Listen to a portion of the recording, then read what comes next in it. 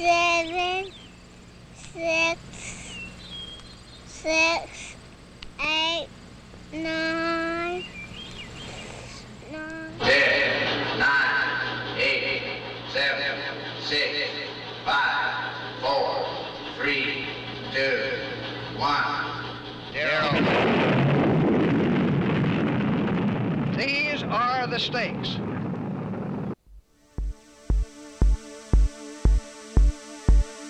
Welcome to IR Talk, a podcast on the history, theory, and practice of international relations.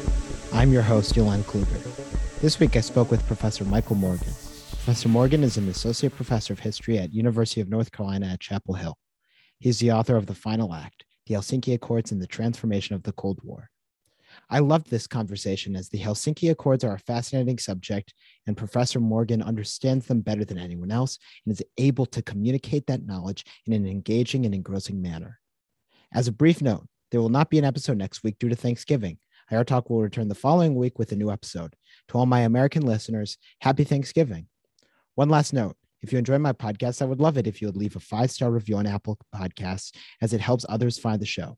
Thank you. Professor John Lewis Gaddis in episode 7 of this podcast said that in doing a dissertation or a master's thesis or even a paper for a seminar, whatever the topic is, be able to explain its larger significance to a wider audience. So it's entirely possible that you can take a micro topic, not just Switzerland, but a village in Switzerland infected by a very particular bug or plague or something. And it would be a very tiny topic. It'd be microscopic. But if somehow that had very large consequences, if somehow it set off some kind of plague, like whatever set off the coronavirus, then you've got a really big topic on your hands right there. So Professor Gaddis, was he your advisor in graduate school? And I'm sure he gave similar advice. So how did that framework influence the writing of your PhD thesis and now book? That was exactly, or one of the pieces of advice that Professor Gaddis gave me and other PhD students, his other advisees in grad school. The trick was to find a topic that would be big enough to be exciting, but small enough to be feasible. Not quite, maybe not so small as a village in Switzerland, but the emphasis was always on finding the larger significance of whatever it was that you were studying. Maybe the most important question that he asked, and he asked it not just of me, but of his other students too, is also one of the simplest questions, which every historian needs to ask. And that is, so what? You have a topic, you think it's interesting to you, but you have to explain why other people should care about it too. You have to explain what its larger significance is. And for some topics, that may be the answer to the so what question may be self-evident. But for most projects, for most historians, they need to think about how to make that topic relevant to the wider field of history, to their students, or even to the general public. And it's a question that I raise with my students now all the time. So what? Why should anyone care about it? The simplest questions are often the hardest ones to answer and therefore the most valuable. How did you stumble upon the Helsinki Accords as a subject to write about and to determine sort of a greater significance? When I started grad school, I was interested in Cold War history very generally. And I had come across the Helsinki Accords as an undergraduate in passing. In fact, one of the professors who taught an undergraduate seminar at the University of Toronto was a retired Canadian ambassador. His name was Tom Delworth, and he, in fact, was one of the heads of the Canadian delegation during the Helsinki negotiations. And it was in his class that I first came across the Helsinki process and read about them. But it wasn't until I got to grad school that I had an inkling of their larger significance. When I was searching for a dissertation topic at the beginning of grad school, I was looking for something that would be international, that would allow me to examine a problem from the perspective of several different countries, many different archives, many different national capitals, many different languages, hopefully something from both sides of the Iron Curtain, both sides of the Cold War. I was also interested, this is in the aftermath of September 11th and the era of the beginning of the invasion of Iraq. And I was also interested in the question of human rights in international politics. And so those two questions, the international perspective, the relevance to human rights, and significance to the Cold War as a whole, they all seem to point towards the Helsinki Accords, the Helsinki process, which had been at that point studied by political scientists. And there had been certain arguments put forward, sort of standard lines of interpretation, you might say, of the Helsinki Accords that had been put forward. But no one up to that point had studied the process in depth in a 360-degree fashion, looking at all of the major participants. So it jumped out to me as potentially fruitful, potentially exciting. And it was also, this is maybe the third factor, this also happened to be the moment when many of the archival documents from the 1970s were being declassified and were becoming available to researchers for the first time.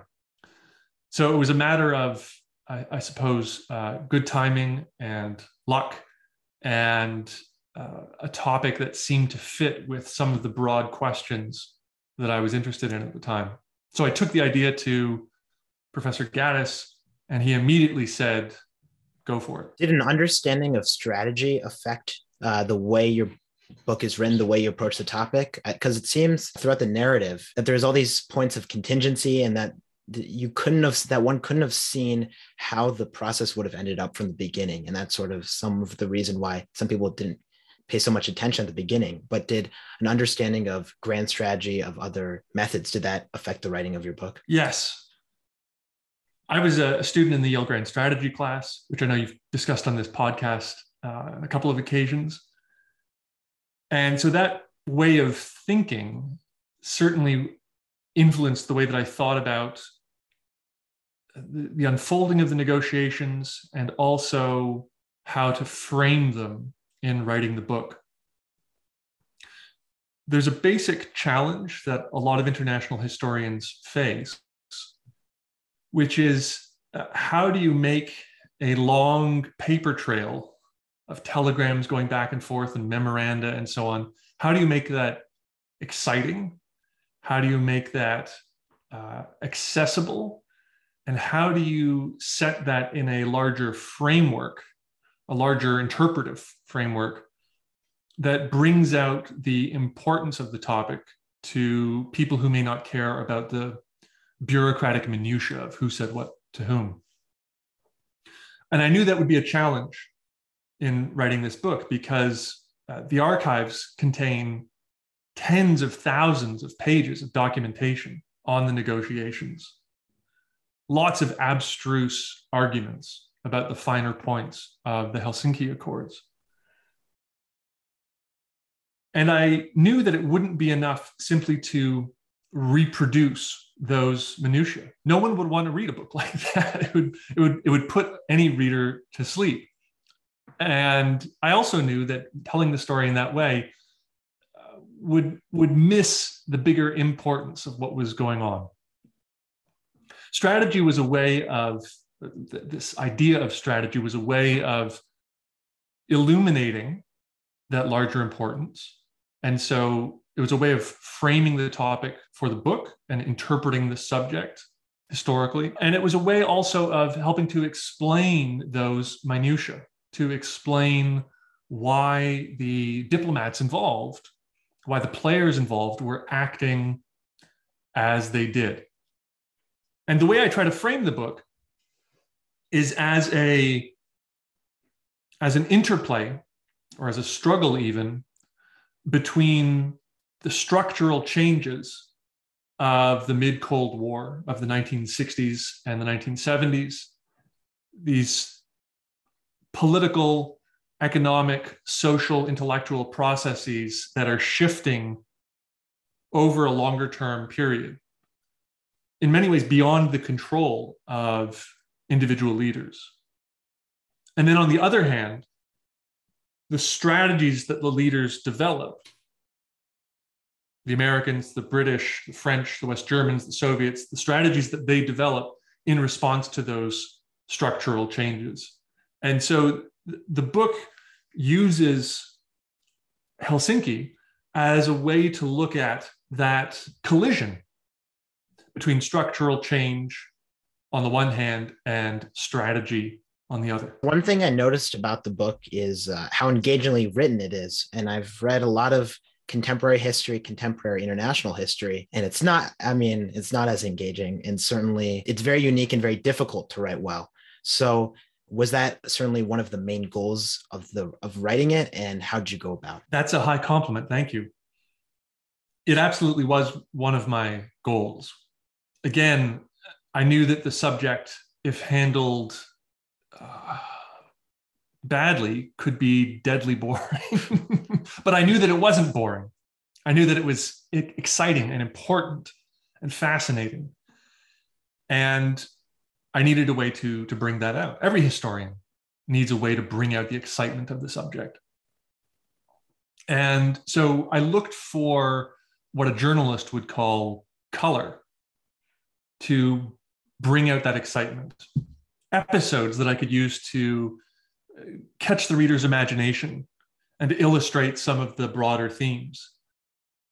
And I was fortunate by going through old newspapers from the period to be able to find a lot of color, vivid descriptions. For example, where I start the book, vivid descriptions of the beginning of the Helsinki summit in 1975, where these dozens of leaders gathered in the Finnish capital to sign the product of these intense negotiations. And so there was wonderful color about Leonid Brezhnev meeting Urho Kekkonen, the Finnish president, and Gerald Ford coming into the city on Air Force One, and the soldiers, Finnish soldiers who've been stationed throughout the city to provide security and so on. So that color, that character, showing that there are real human beings involved in these processes, making decisions, shaping events, and so on. That color, I think, was critical to demonstrating the contingency that you mentioned and to grabbing the reader's interest. And you're not always going to find, as a historian, you're not always going to find vivid color for everything that you need to talk about. But I think in general, it's possible to write any subject well and clearly. There's no topic that's so complicated that it can't be explained in plain English. That was what I tried to do throughout the book, in cases where I had these great characters and this great color, and also in cases when I was trying to be more analytical, maybe a little bit more conceptual. Were there key influences on your writing of it? I noticed one reviewer mentioned The Guns of August, Barbara Tuchman. The opening is also, I think, similar in many ways. And there's also a chapter called The Pens of August, which is obviously a play on that. So was Barbara Tuchman an influence? Were there other historians? Yeah, you absolutely caught that allusion in the title of the chapter. When I was putting the book together, I looked for models of how to do this kind of thing well. And the best recent example, one of the examples that inspired me, was Margaret Macmillan's book, Paris 1919, which is an incredibly vivid account of the Paris Peace Conference at the end of the First World War. And it brings out in a very powerful way the personalities of the main players, and also the stakes of the negotiations. And also, Macmillan is wonderful at making small details, villages in Switzerland, to use that metaphor, making them comprehensible to the reader and explaining why they're important. So that was certainly an important influence on me in shaping the narrative of the book and trying to tell a compelling story in a clear way. There were other influences in the way I researched the book and in my analytical and argumentative approach. There's been, as you know, a boom in international history over the last 20 or even 30 years, the so-called new Cold War history, based on the opening up of archives across Europe and East Asia, the United States, and so on. And I thought a lot about the best examples of that new Cold War history. when I was writing the book, books that are multinational, multi-archival, multilingual in their scope, and that don't simply tell the story from an American perspective, but try to examine the topic from a 360-degree perspective, looking at it from the perspective of each of the major players. So to think of a few works in that category, I could mention Matthew Connolly's first book about the Algerian War, Jeremy Surrey's book about the upheavals of the 1960s, Power and Protest, Lorenz Luthy's book about the Sino-Soviet split, and there are many other examples I could go on. But the huge success of the new Cold War history was a major influence in the background on how I researched and argued the book. Something that plays a role in your understanding of the Helsinki Accords is this idea of legitimacy. And I personally associate legitimacy, that's something normally in the realm of political scientists and maybe some historians. So how do you think about utilizing legitimacy as a way of understanding the motivations behind the actors in the Helsinki Accords? Legitimacy was the way that I tried to answer one of the key puzzles of the book, the key puzzles of the topic. And the puzzle is this. The Helsinki process was conceived and pushed by the Soviet Union. And Leonid Brezhnev and other senior Soviet officials invested huge effort in bringing that process to a successful conclusion. And what did it produce? It produced a piece of paper, a very long declaration that was not binding under international law, had no immediate military impact. It didn't redraw the map of Europe.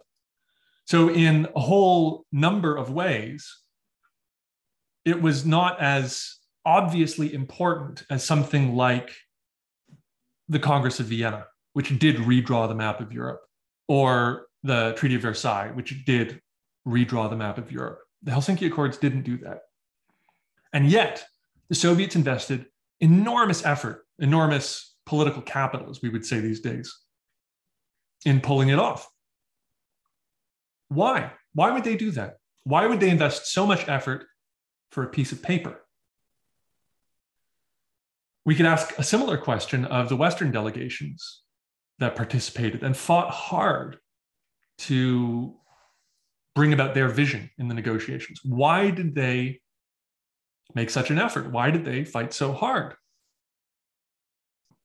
And when I started reading the documents, researching the book, I didn't have a good answer to those questions.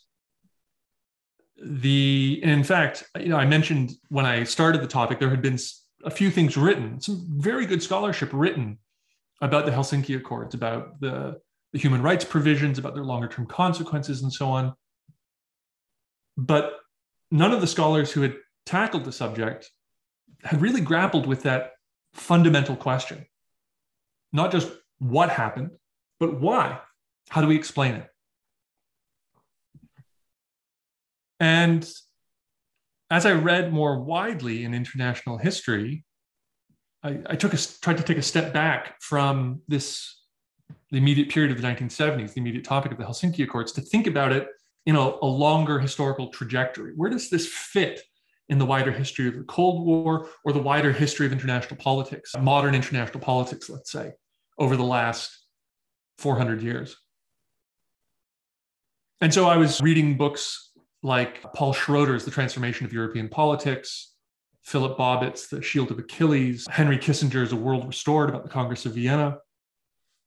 And it became clear that the central reason why the Helsinki Accords were important, the central reason why so many countries invested so much effort in it, was not the raw power that we typically think of when we think about clashes of interest in international affairs. It wasn't about tanks and nuclear weapons.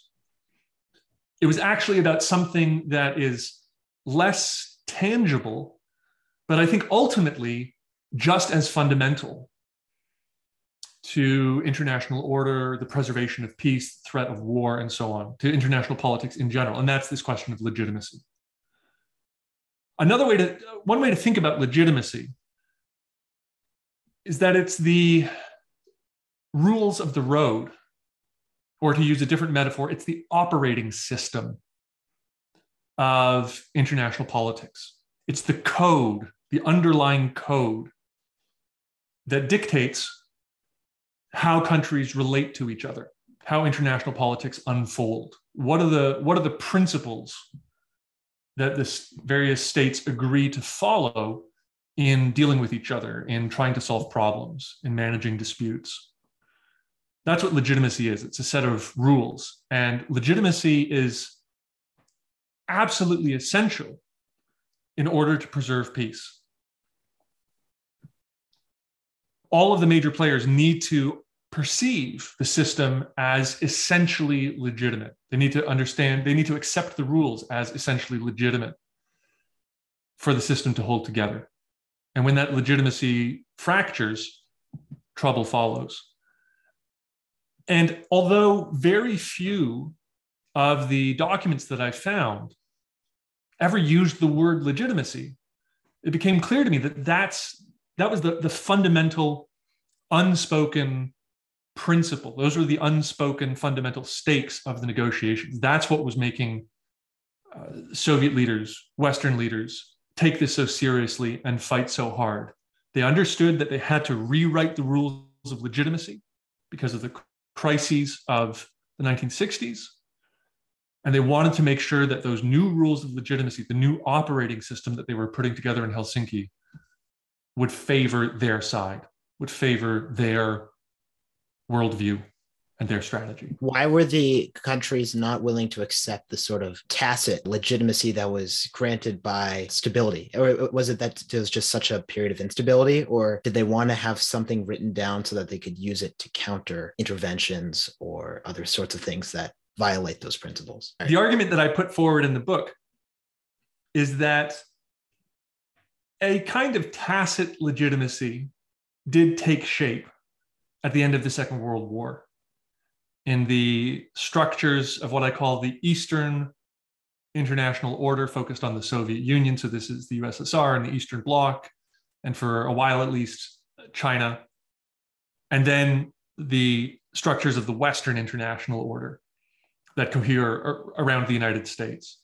And these structures were political and military, so that means NATO and the Warsaw Pact, but they were also economic. In the West, that means GATT, it means the Bretton Woods system. In the East, it means Comecon and the command economy, the centrally planned economies. And it also meant certain ideological principles about the moral superiority of each side. And those principles of legitimacy, I suggest, started to fracture in the 1960s for a variety of reasons. And by the late 1960s, leaders in both East and West recognized that their country's international legitimacy was fracturing. So Soviet leadership within the Eastern International Order was fracturing. American leadership in the West was fracturing. And simultaneously, not coincidentally, their political system's domestic legitimacy was also breaking down, which is to say, citizens started to lose their faith in the political systems that they were living in. And leaders, and here I'm talking about people like Leonid Brezhnev in the Soviet Union, Richard Nixon in the United States, Willy Brandt in West Germany, Georges Pompidou in France, they realized that they needed to respond to these crises of legitimacy. And the way to respond to them was to devise new principles of legitimacy that would shore up their domestic systems and their international orders, to rebuild their alliances, to rebuild their citizens' faith in the system. And they had different ideas about how to do that. And what's interesting is that the American and Soviet approaches were basically congruent. Leaders in Moscow and Washington both wanted to stabilize the Cold War, to make it tolerable, in order to relieve some of the pressure that had caused the crises of legitimacy in their systems. Western European leaders, though, had a different idea. They wanted to transcend the Cold War, to get beyond the Cold War, to escape from it over the long term by hopefully undermining the communist system.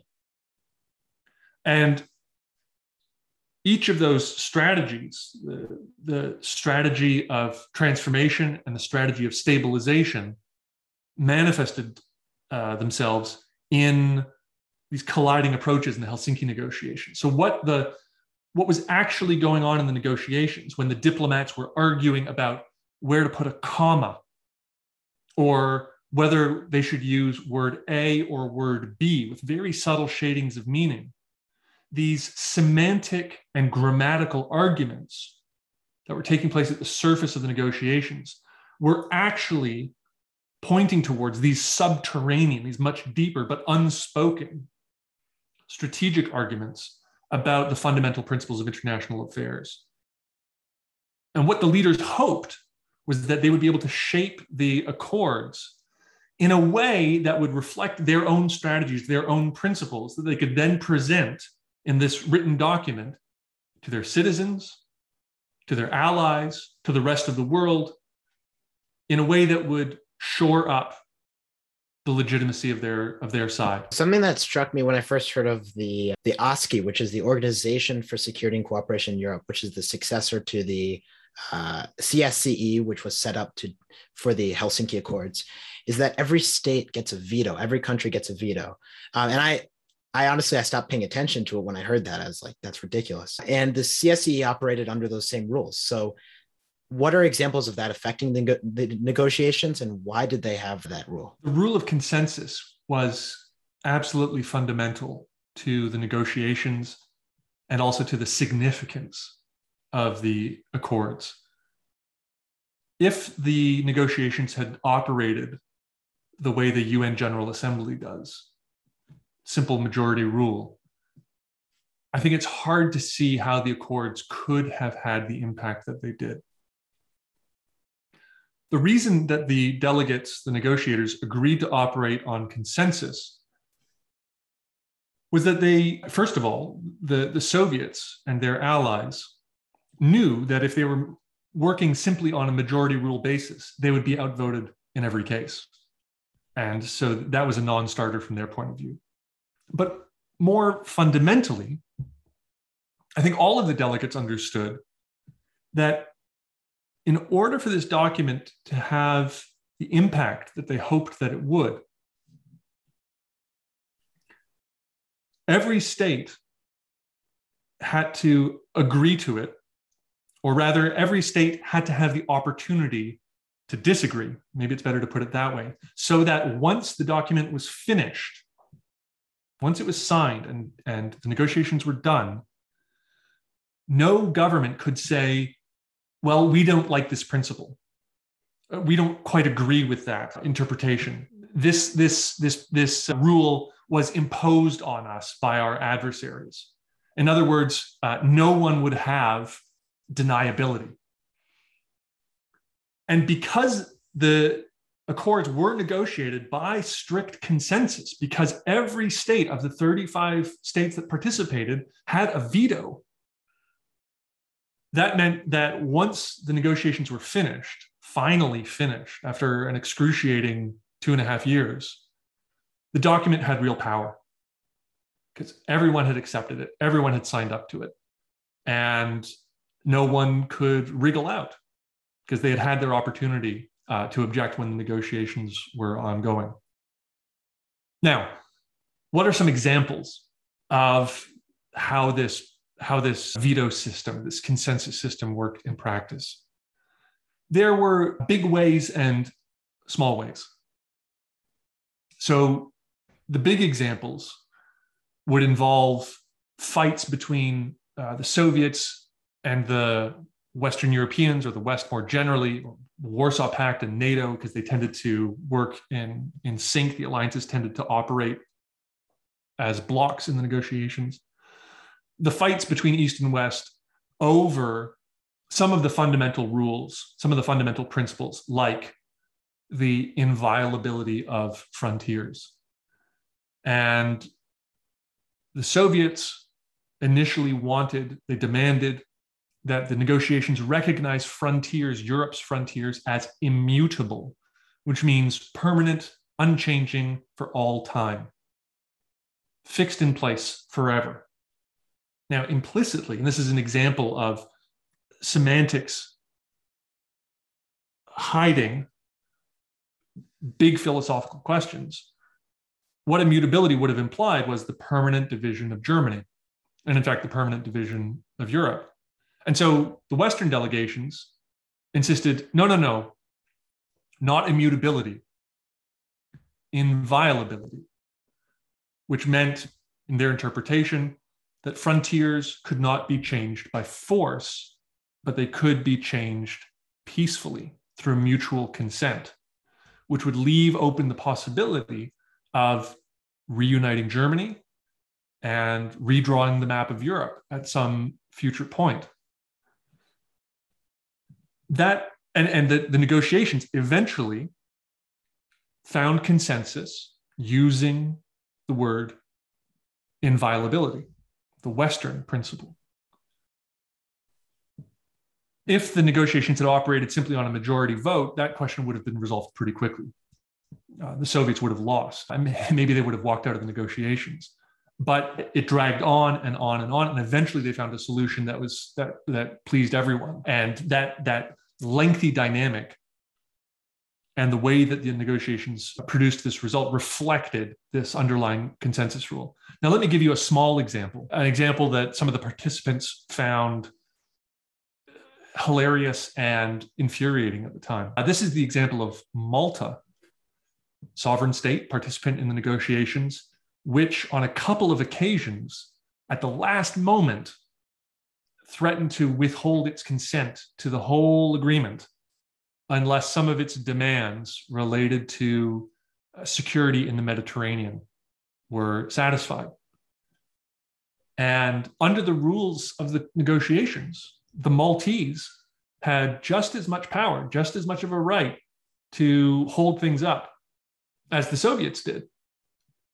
Which infuriated Andrei Gromyko, the Soviet foreign minister, and Henry Kissinger, the American Secretary of State, who were trying to come up with some way around this. And eventually, the only possible solution was to give the Maltese what they wanted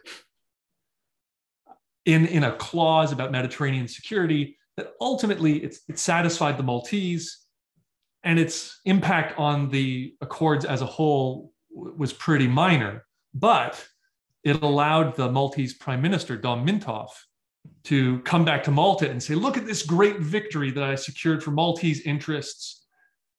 And one of the leading Maltese newspapers had a banner headline which proclaimed, Europe bows to Mintoff, because he held their feet to the fire and got what Malta wanted at the last minute, right in the summer of 1975, right before the summit was supposed to take place.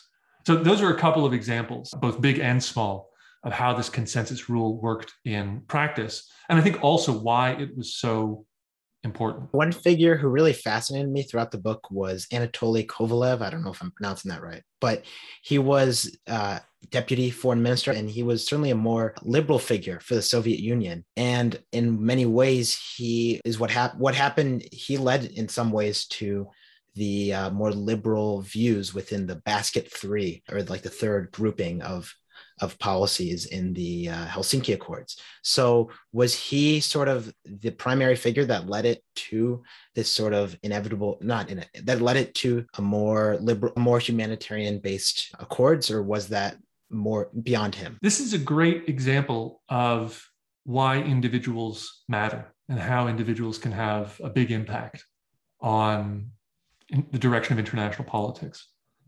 Anatoly Kovalev, as you suggest, was a very senior Soviet diplomat.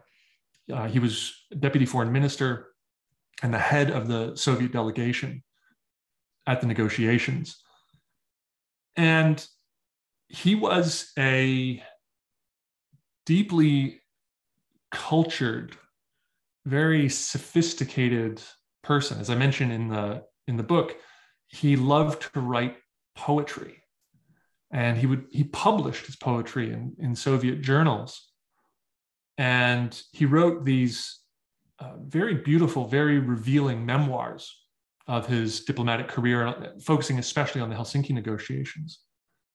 This was one of the, reading his memoirs was one of the key moments for me in writing the book, because the memoirs reveal that he was, although a very senior Soviet official, he was uneasy with the direction that the Soviet Union had taken in the late 1960s and into the 70s. He believed that the Soviet Union, other communist systems, if they were to survive, needed to open themselves to the world, not to turn capitalist. He was not a capitalist. He was not a liberal Democrat. He was, I think maybe you could call him a liberal reformer.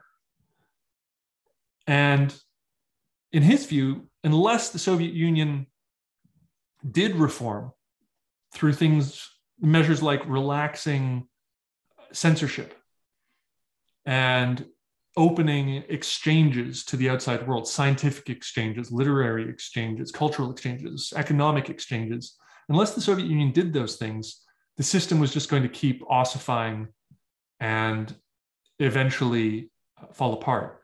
His views were actually not so different, I think, from the ideas of some of the leading Soviet dissidents of this period, especially the great physicist Andrei Sakharov, who made some of these same arguments in the illegal samizdat essays that he wrote and circulated in this period. Now, Kovalyov's views, and he wasn't alone in holding these views in the Soviet government, they mattered for the negotiations and for the ultimate shape of the final act because of this consensus rule. Western governments were very firm in demanding provisions in Basket 3, as you mentioned, on the freer movement of people, the freer movement of information. So allowing people to travel across the Iron Curtain, allowing books and movies and radio programs, magazines, newspapers to circulate more freely, East and West. And for years during the negotiations, they didn't get very far. The Western Europeans, the Americans, Canadians didn't get very far in making these demands. Finally, in 1975, it became clear that the Soviets were not going to get a deal. The West was not going to agree to sign the accords unless the Soviets consented to at least some of these measures in Basket 3.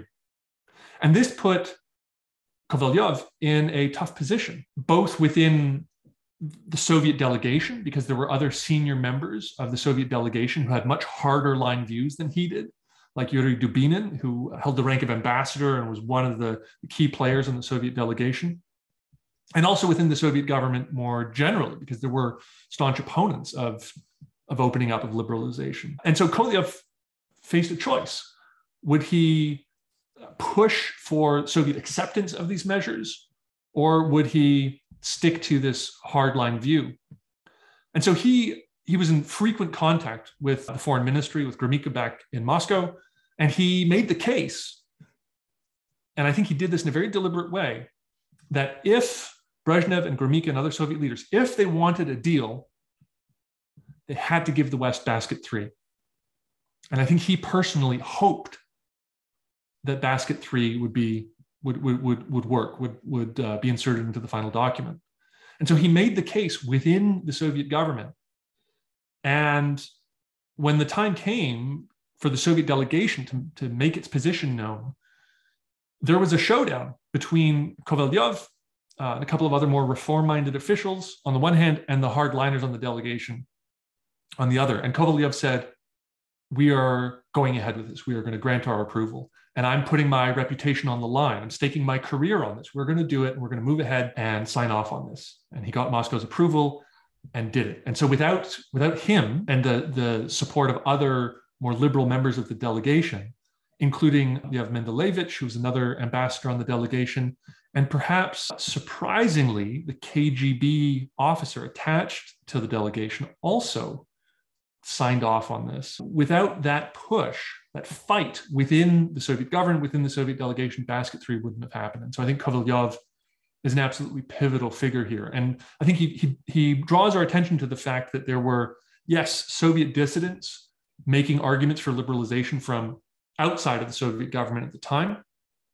But also we have to recognize that there were reformers inside the Soviet government. These were, you might say, the intellectual predecessor, Mikhail Gorbachev, and the reforms of the 1980s. And I think it's notable that when Gorbachev received the Nobel Peace Prize at the end of the Cold War, he didn't go to receive it in person. Instead, who did he send to the ceremony to accept the prize in his stead and deliver his speech in his stead?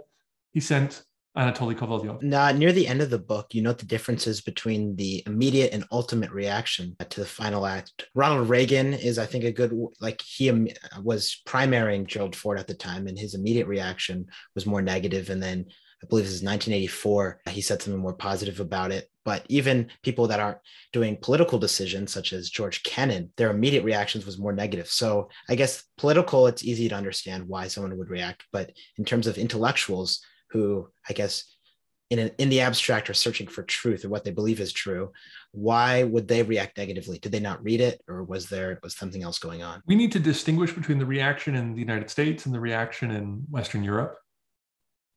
In the United States, the reaction within the government and within much of the government, not all of it, within much of the government and also publicly, was quite negative in 1975.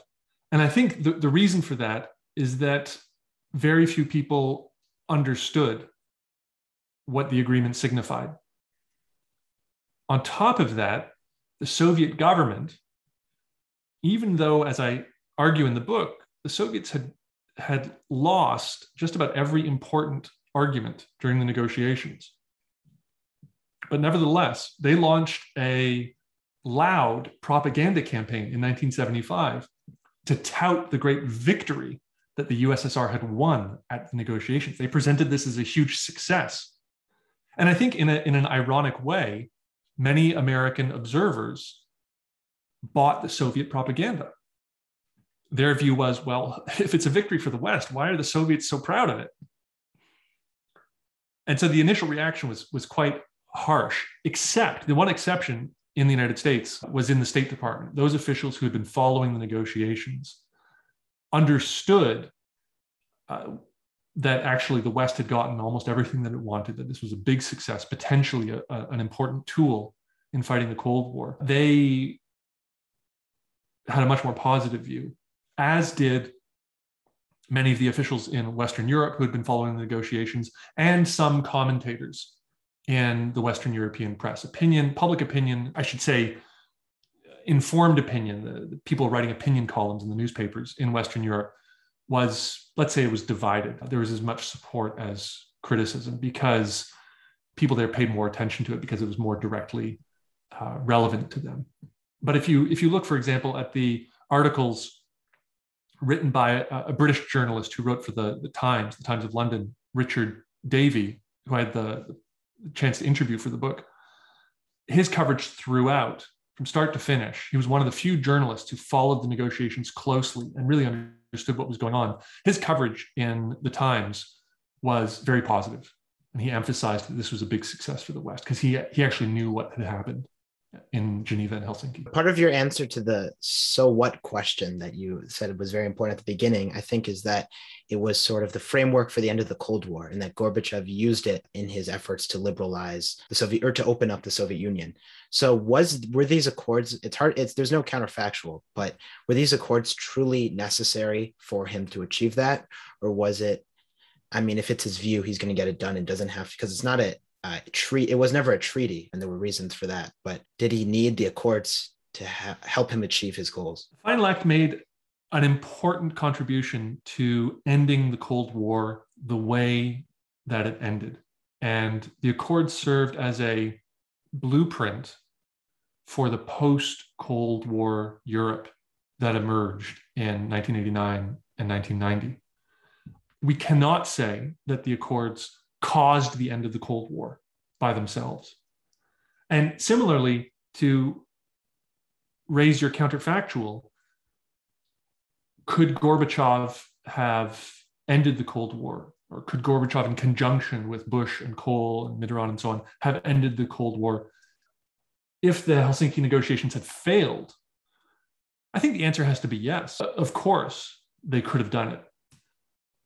Would it have looked the same? Would they have ended in the same way? Would they have ended so quickly and so peacefully? I think that's harder to say.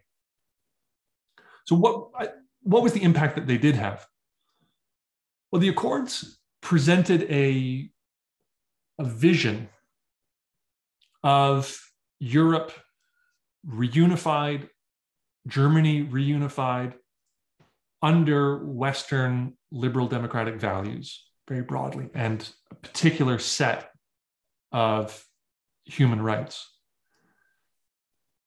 And the ideas, the core principles of the Accords were almost exactly congruent with some of Gorbachev's core convictions in foreign policy and some of the changes that he begins to implement in Soviet foreign policy after he becomes general secretary in 1985. His concept, one of his central concepts in foreign policy, was the common European home, which is to say, thinking about Europe not as two camps that are rivals of one another, but a single political space united by shared values rather than two sets of values, a single idea of legitimacy rather than two rival concepts of legitimacy, undergirded by human rights, self-determination, states' ability to choose their own alliances, and so on. These are all fundamental to Gorbachev's ideas. And these are principles that are present, that are central in the Helsinki Accords. Now, can we say that Gorbachev got his ideas from the Helsinki Accords? I think that is very tricky to say. I think that's a hard argument to make. But Gorbachev explicitly embraces Helsinki because it fits with his vision. And many of the senior officials that he appoints to conduct Soviet foreign policy, that he leans on, like Anatoly Chernyayev, like Kovalyov, they embody the spirit of Helsinki. And this is the Helsinki vision is basically their vision for the future of Europe. And so Helsinki becomes a very helpful tool for Gorbachev in his fights within the Soviet government against the hardliners. And so we can see in arguments at the Politburo, for example, when hardliners are resisting changes that Gorbachev wants to make, Gorbachev can invoke Helsinki and say, look, we made this promise. We have to live up to our promise on, let's say, ending the jamming of Western radio broadcasts. We made this promise. We have to live up to it. I think another way in which Helsinki had a big impact on the end of the Cold War was that Western leaders could invoke Helsinki principles in their negotiations with the Soviets. And those arguments were persuasive to Gorbachev. He was open to them. He bought them. This is especially apparent, for example, in the 2+4 negotiations over the future of Germany, the reunification of Germany. George H.W. Bush and Helmut Kohl, the American president, the West German chancellor at the time, say to Gorbachev, look, the Helsinki Accords specify that international borders can be changed through the consent of the states concerned. If states decide to change their borders peacefully, they can do it. So that means that East and West Germany can reunify. And Gorbachev says, yes, you're right.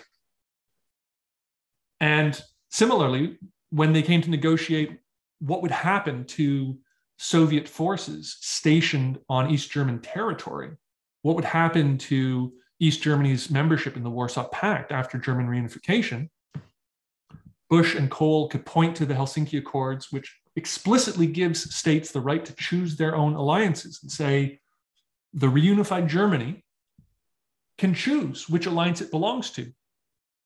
No alliance at all, NATO, the Warsaw Pact, NATO and the Warsaw Pact. And so if reunified Germany wants to get rid of Soviet troops on its soil, it has the sovereign prerogative to do that. And Helsinki makes that explicit. And again, Gorbachev said, yes, you're right. He accepted that.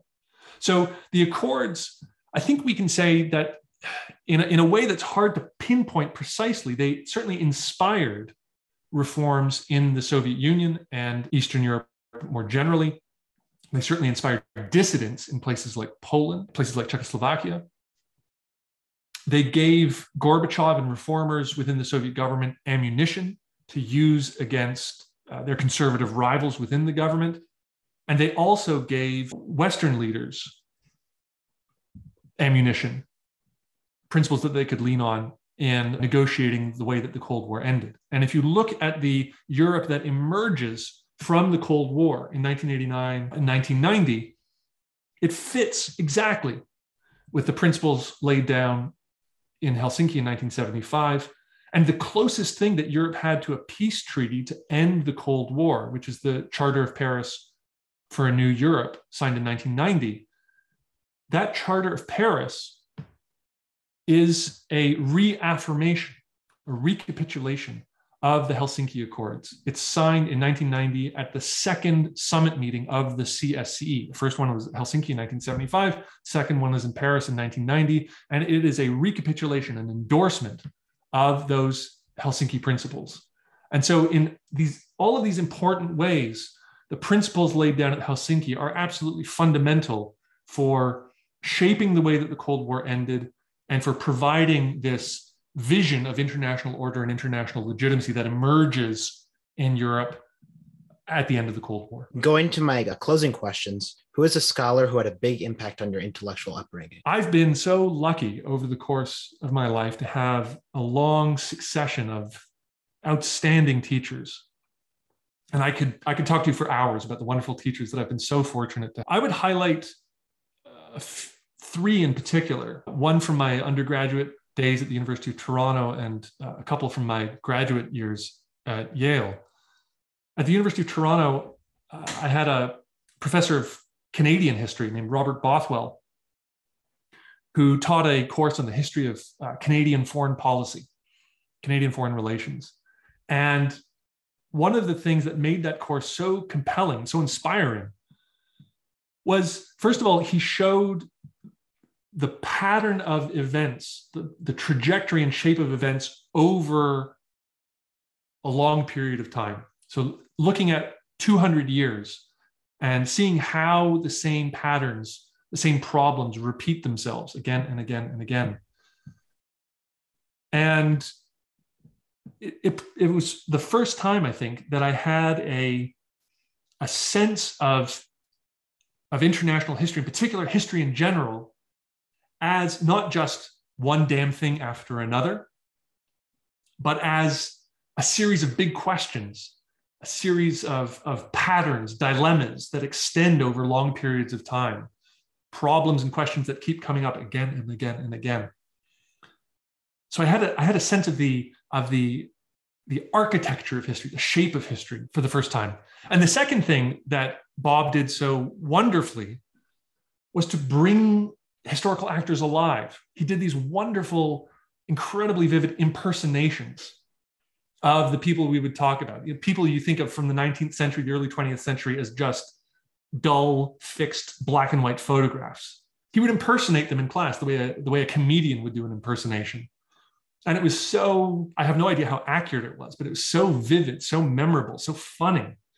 It made it all come alive. And so he demonstrated that the subjects we were talking about were critically important, but you could deal with those important subjects in a lighthearted way, in a very human and humane way.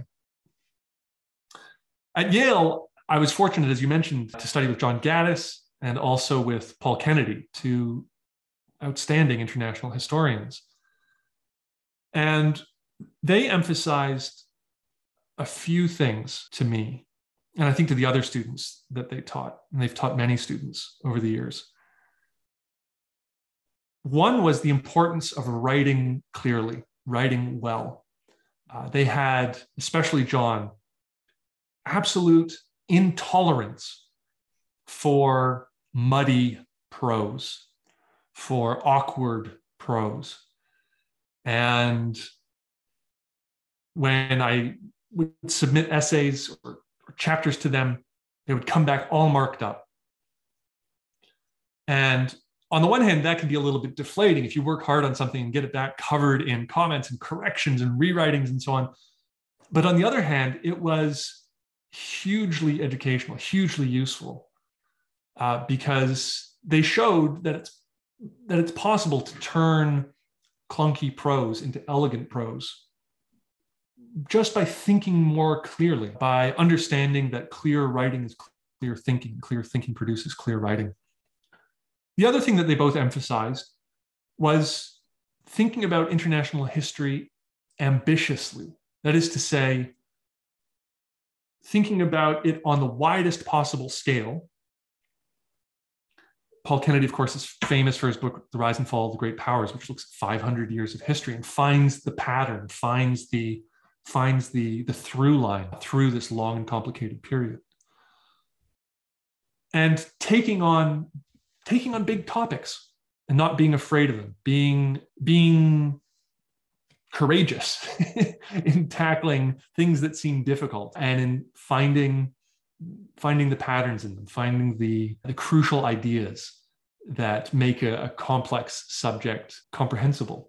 And so I guess the way I would distill this is to say they brought home to me the importance of elegance, both in writing and also in interpretation. So the elegant interpretation of Rise and Fall, or the elegance of the interpretation of John's strategies of containment, and also ambition. Who is a younger scholar people should pay more attention to? I'm extremely fortunate here at the University of North Carolina to have fantastic graduate students in the program. And so I would highlight a couple of recent graduates who have just, in the last couple of years, published their first books that I think are really exciting and worth checking out. The first is Brian Drowan, who is an officer on active duty with the US Army, who took some time out from his military service to come and do a PhD here. And he focused on the history of human rights in the 20th century. And he published his dissertation as a book with Cornell University Press called Brutality in the Age of Human Rights. And it looks at how concepts of human rights influenced or did not influence the British government when it was fighting counterinsurgency campaigns in the British Empire during the era of decolonization. And it's a highly original book based on this really exciting research that he did in these brand new, newly declassified archives in England that the British government pretended for many years didn't exist. It turned out that they did exist, and Brian got access to them, and they undergird the work that he did in this book, which is just terrific. The second person I want to highlight is Joe Stieb, another recent graduate of our program. He's currently a postdoc at Ohio State University, and his specialty is American foreign policy. And he just published this year his dissertation, his first book, which is about the origins of the American invasion of Iraq in 2003. And rather than focusing on the immediate debates in 2003, he looks at the deeper history, going all the way back to the end of the Cold War, the first Gulf War, and looking at the patterns in American domestic politics, emphasizing the interplay between domestic politics and foreign policy. And the case that he makes is that over the course of the 1990s, this consensus emerged in American domestic politics that favored the abandonment of the old policy of containment, the containment of Iraq, and embraced instead a policy of regime change. And what that meant, Joe argues, was that by 2003, there was already considerable momentum in American domestic politics in favor of invading Iraq. And so the circumstances of the aftermath of 9/11 brought to the surface this impulse in American foreign policy that had been building for the better part of a decade. And his book, which he published with Cambridge just this year, I think shows this in an absolutely fascinating way. And do current students know more than Athenian students did in the time of the Peloponnesian War? The obvious answer is yes, in all kinds of ways. We know more about science and in math than students did 2,500 years ago. I think your average ninth grader probably knows more about the natural world than students in Athens did in the 5th century. But I think that's actually, in some ways, that's a trivial difference. Because if you look at the deeper questions, things like how do we understand human nature? How do we understand justice? How do we understand what it takes to make a good society? I'm not sure that we've made, well, put it this way, I'm not sure that we have solved those problems in the way that scientists have solved problems over the last 100, 200, 300 years. So we have made, I think it's possible to say that we have made, and by we, I mean, let's say Western liberal democracies, enormous moral progress compared to the ancient Greeks. The ancient Greeks did things that we would find absolutely abominable in the way that they treated people. Just look at the Melian dialogue, for example, from Thucydides. And I think we should be proud of that progress. We should be grateful for that progress. But on the fundamental enduring questions, I'm not sure that we're that much further ahead. At the very least, we have to wrestle with these problems. Every generation has to wrestle with these problems the way that Athenian students would have had to wrestle with them 2,500 years ago. Professor Morgan, thank you for being part of IR Talk. It's been a pleasure. Thanks for having me. Thank you for listening to IR Talk. Again, if you enjoyed the episode, I would really appreciate a 5-star review on Apple Podcasts. See you on the next episode.